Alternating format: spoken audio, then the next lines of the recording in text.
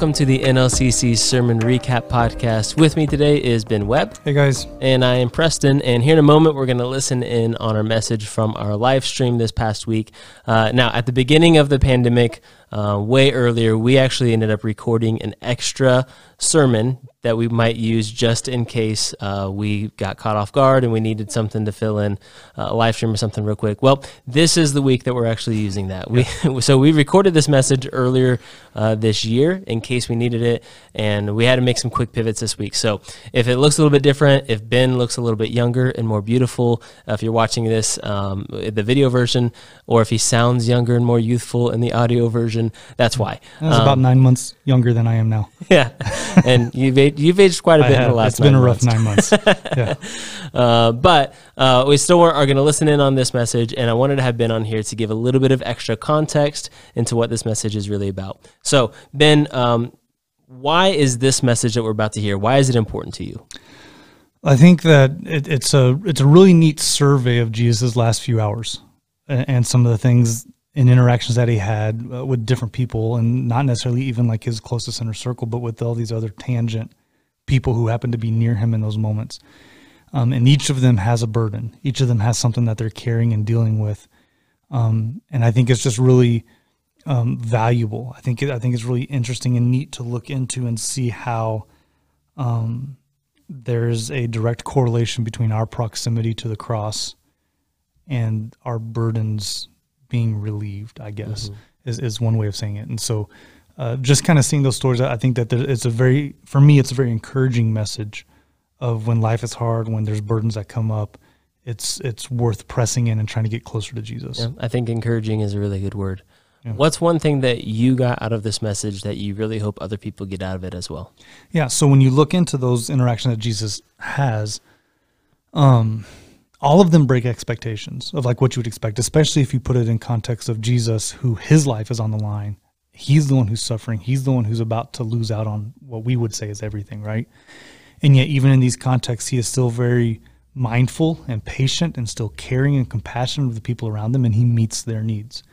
I find within myself that there's sometimes when I'm going through hard things or I'm dealing with my own burdens of whatever that may be, I kind of have this mentality, this attitude of I don't want to put this on anybody else, or I don't want to drop this on anyone else or whatever else. And sometimes I can even act that way to God. And the idea that, as much as this is bothering me, it's really not that big of a deal. And it's not a big deal to him. I don't even need to say anything to God. I don't need to talk to him or pray or anything else. And yet you look at these people and they get close to Jesus. And then with that, they find relief. Some of them made choices themselves to be close to Jesus, and some didn't. Some like, we talk about Malchus, we talk about the thieves on the cross. They didn't choose to be next to Jesus, but even in the midst of their burdens and their pains, they are near Jesus. And then, again, just because of that proximity, good things happen for them. And so I think that's just really encouraging. Great. Yeah. Thank you for sharing that with us. And let's go ahead and listen in on that message.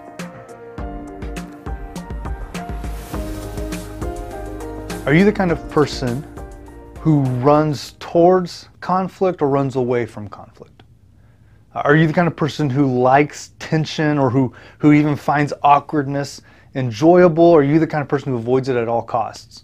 I think the majority of us, most of us would avoid conflict. We avoid confrontation. We avoid that tension or that awkwardness as much as we possibly can.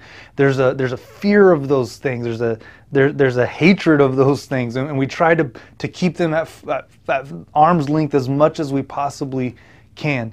And yet there's a separate truth to that. There's an opposite end of that suggests when we're willing to engage conflict, when we're willing to engage confrontation or tension and sometimes even awkwardness, when we're willing to step into those moments, growth actually happens. That development, that personal development or relational development can take place because we're willing to walk through those moments. And so I think of like a rubber band.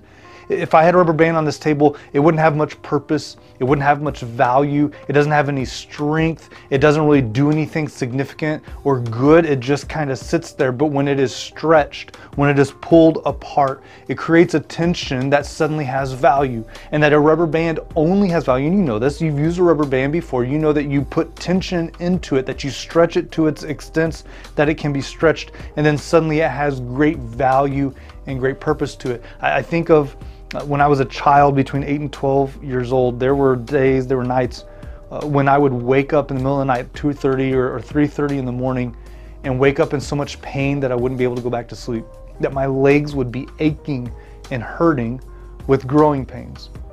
Now, as a small child, all I ever wanted was to be tall, and you can look and tell that I've experienced my fair share of growing pains.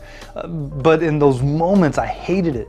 I hated the pain. I hated the conflict that was happening within my body. As my bones were growing and moving, there was conflict between them and the flesh and the muscles in my body that were being stretched out of their comfort zones, but growth took place. And if you're anything like me, you can look back in your life and you can see those moments of conflict and those moments of confrontation, those moments when what you expected or what you hoped for didn't even really come to pass. And you can look back and you can see that they actually helped you grow, that your relationships with people are healthier now because you walked through those difficult moments, that you were willing to engage in those hard conversations, that you walked through those confrontations, those conflicts, those tensions, those awkward moments, and because of that, deeper bonds were built in relationships, or deeper character was built within you, that you grew because of these pains, these conflicts, these tensions. The beautiful thing about conflict and tension, contradiction, all these words I keep using, the beautiful thing about them is that hindsight gives us perspective. When we look back, we can see incredible growth that takes place in the midst of these difficult, conflicting moments. Today we're going to look into Luke chapter 22 and chapter 23, where we're going to see some moments that don't match our expectations. It's not so much conflict, although there is some conflict in the stories, and it's not so much confrontation as much as it is these tensions of what is expected and then what is actually happening. And it changes our perspective. It changes how we view Jesus. It changes how we view God and their work on this earth. And because of those things, it helps us gain a better perspective of who He is. And it helps us develop in a significant way. So I want to invite you to take out your Bibles. I want you to look with me in Luke, starting in chapter 22. And we're going to start in verse 49. Now this is the hours leading up to Jesus' death. As He's approaching the cross, as He's moving in that direction, He has these interactions. We're going to look at 4 different interactions He has with people where His expectations aren't really met. We see that tension play out. And starting in chapter 22, verse 49 is the moment when Jesus is being arrested. And verse 49 says, when Jesus' followers saw what was going to happen, they said, "Lord, should we strike with our swords?" And they asked the question, but they don't hesitate to get an answer. One of them struck the servant of the high priest, cutting his right ear right off. And in verse 41, Jesus answered, "No more of this." And He touched the man's ear and He healed him. Now, oftentimes when we look into these stories and we look into this moment, if we try to sympathize for the disciples and we put ourselves in their place, we see this as a moment for war. We see this as an opportunity to go to battle, that Jesus' disciples see this as the breaking moment where everything's going to come to a head. And this is where Jesus begins bringing in His kingdom, and He's going to rule politically. And that's their viewpoint. That's their perspective. They think that God has now come to earth to start war. But that's not what Jesus does. Jesus doesn't draw a line in the sand for people to pick sides. Instead, He takes action to bring about unity. Jesus isn't about war. He's about restoration. He's about making things whole again. And it reminds me of the story where Jesus has the woman brought to Him who was caught in adultery. And when she's brought to Him, the accusations are against her, and there is a crowd who has drawn a line, a figurative line, in the sand where they're making a suggestion that they are good and she is evil, and they're asking Jesus to pick a side. They're asking Him to decide which side of this He's going to find Himself on, and Jesus doesn't draw lines. I love this story because Jesus actually does draw. He gets down in the sand and he begins drawing something. He tells the crowd, you who are without sin, go ahead and cast that first stone. But then he gets down, he begins drawing something in the sand, and it's widely believed that in that moment he began writing names of people in the crowd, or he wrote sins that they struggled with, or he began outing people in that moment in a similar way that they had just done to this woman. Jesus doesn't draw lines. Jesus doesn't divide us to have to pick sides. Even in this moment, Jesus is bringing about unity. He's bringing about restoration because he's helping the people in the crowd recognize that they're no different than this woman, that they're all the same. He's trying to bring them together, and sadly, many of them walk away. All of them walk away. And Jesus is left there with this woman, just the two of them. And if they hadn't walked away, they would have heard the same thing to them that he says to this woman. He says, "Where are your accusers? Neither do I condemn you. Go and sin no more." It's a powerful story. Jesus doesn't come to this earth to draw lines. And oftentimes we think that there's this war going on around us, right? Like we make it into the spiritual war, and we act as if God is against man. That there's the right side and the wrong side of the political argument. And there's the right side and the wrong side of how we view certain issues within our world. And that there's all these dividing factors, the things that would make man turn on man. Just as the disciples in this moment are ready to turn on these authorities who've come to arrest Jesus. We act as if we're expecting a war, but instead Jesus shows that he's not here for that. He's here to bring unity. He's here to bring restoration. He's here to build up. Which means if we're trying to create war in this world, we don't look like Jesus. And hindsight is really valuable. In one touch, Jesus seems to contradict everything that the disciples understood about him, and he breaks all these expectations. And hindsight lets us see that we can look back and we can see that Jesus was here to restore rather than to cause war. His death came with the purpose of restoring humanity to where it originally began, not to push humanity further down the line. What seems to be this moment of contradiction, this conflict, this tension of expectations that the disciples find themselves in, it turns out to be a moment of clarity.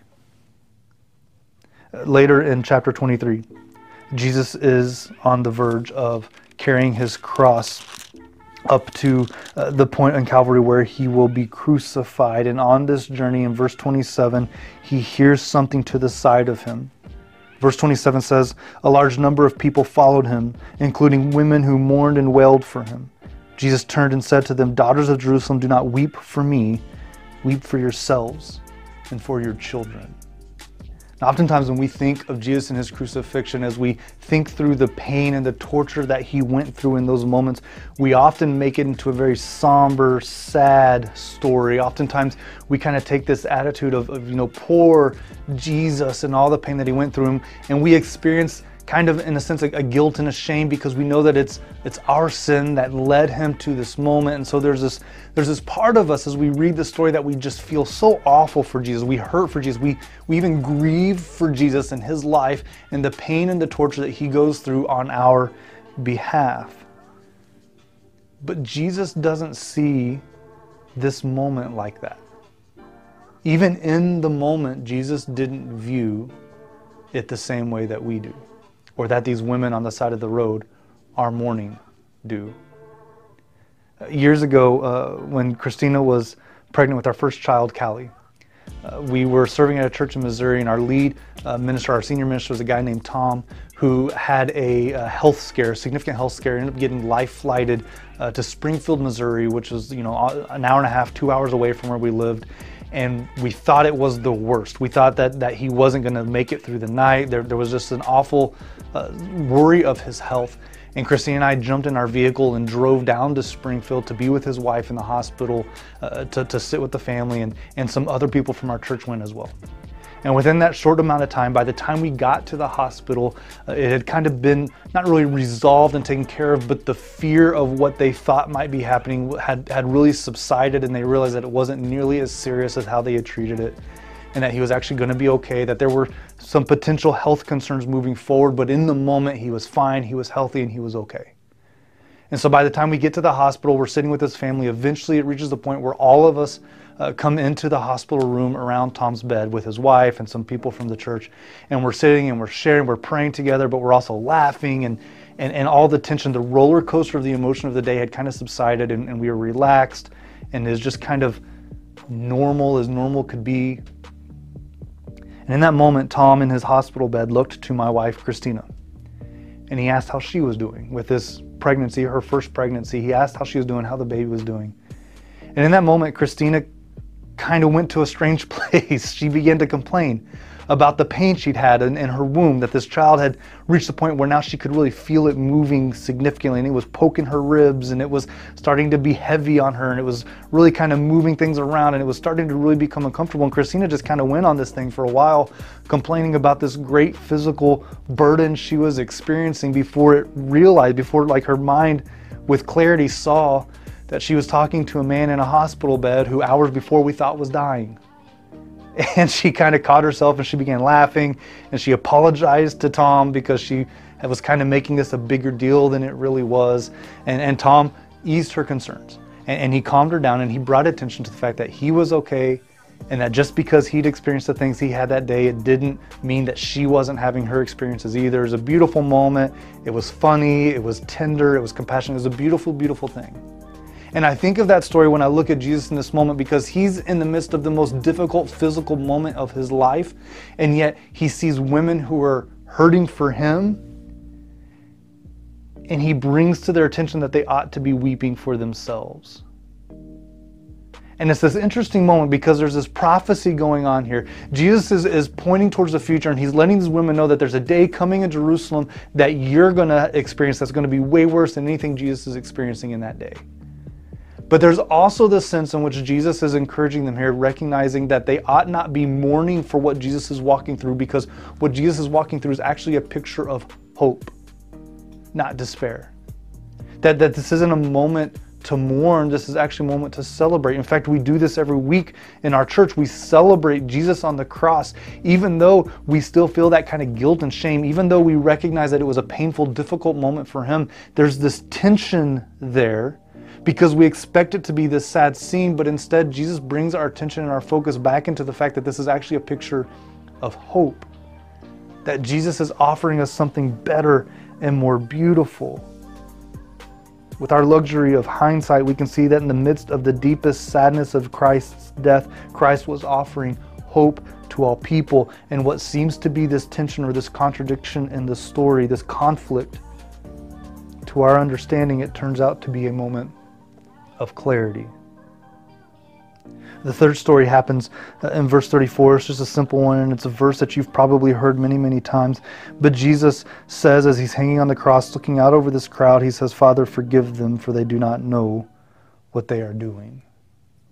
Now, this is an interesting tension that exists in this story, and I can't help but read through this without thinking of God of the Old Testament, right? And some things that happen in the Old Testament. In fact, if you consider God hanging on a cross in this moment, and the pain and the torture that he goes through, and the fact that there's mocking of him, that there's laughing at him, that there's an emotional attack along with this physical pain and burden that he's holding in this moment. And to know that he has all the power in the world to just get rid of it all with the snap of a finger or with the command of his voice, that it could all change instantly. There's a part of me that thinks that I should expect God's wrath. God has come to earth and he's been hung on a cross only to be mocked, scorned, beaten, tortured, shamed in every significant way.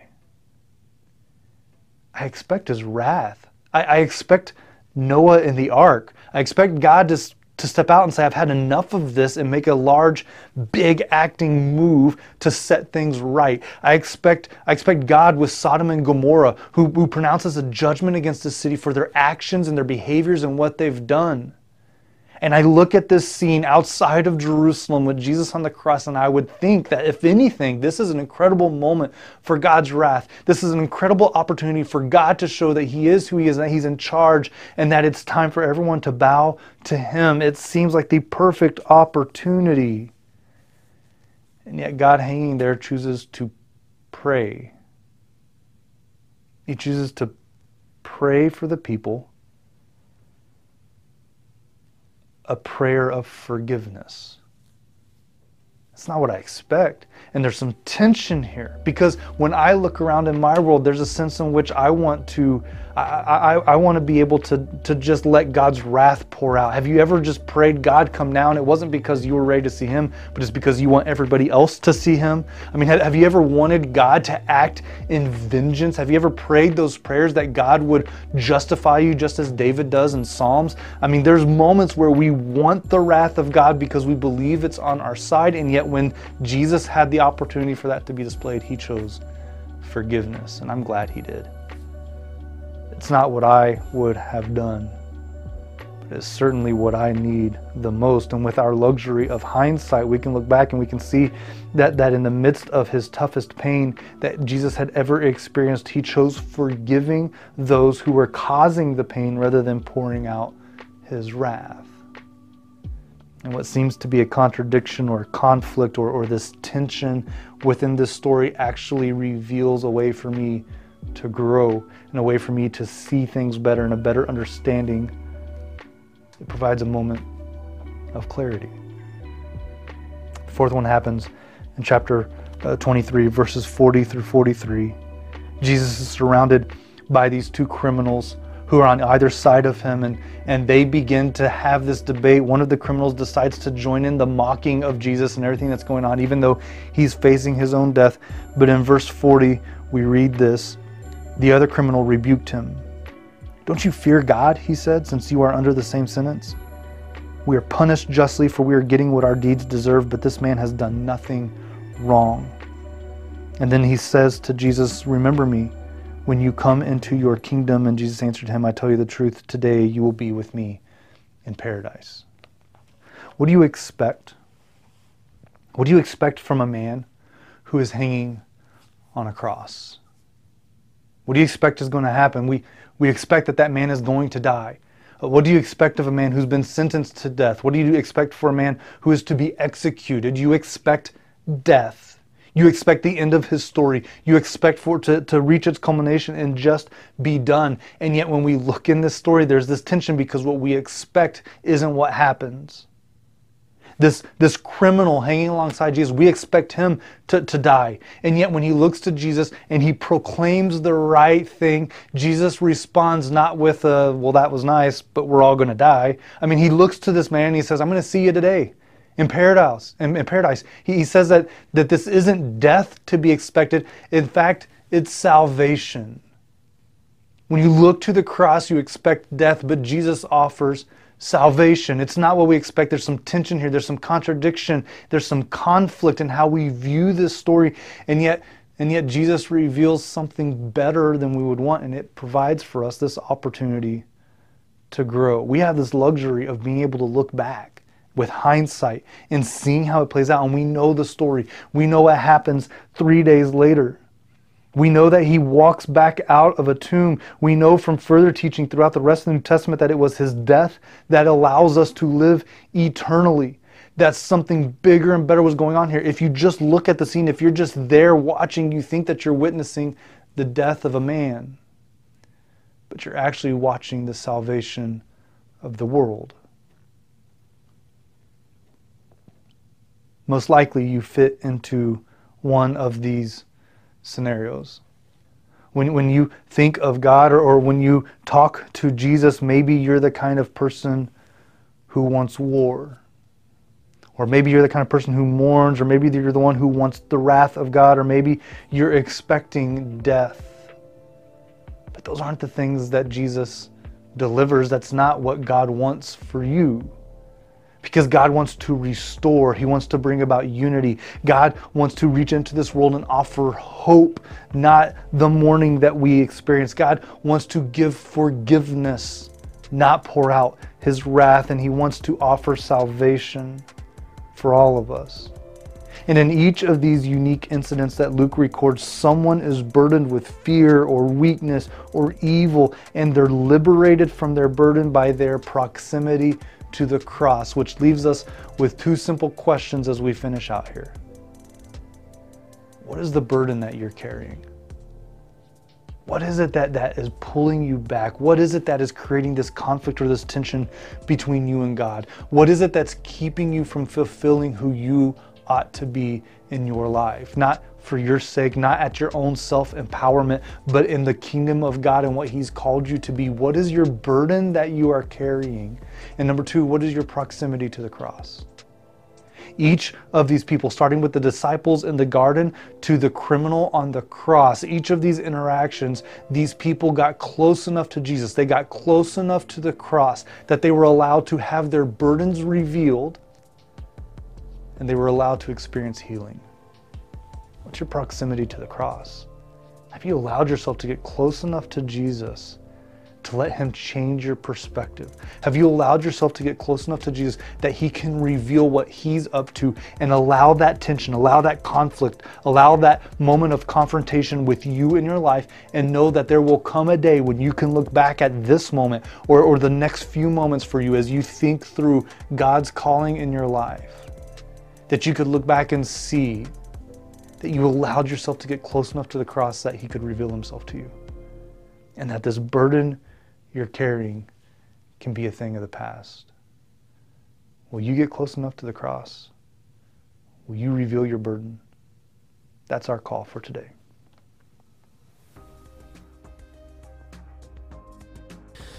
I want to leave you with those same two questions. What is your burden? What are you carrying?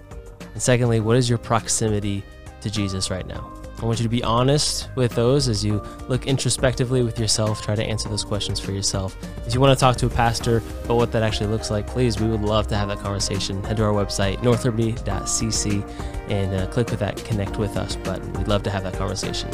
Thank you for joining us for the Sermon Recap Podcast. Thank you, Ben, for bringing some extra insight into us. We look forward to doing this again with you next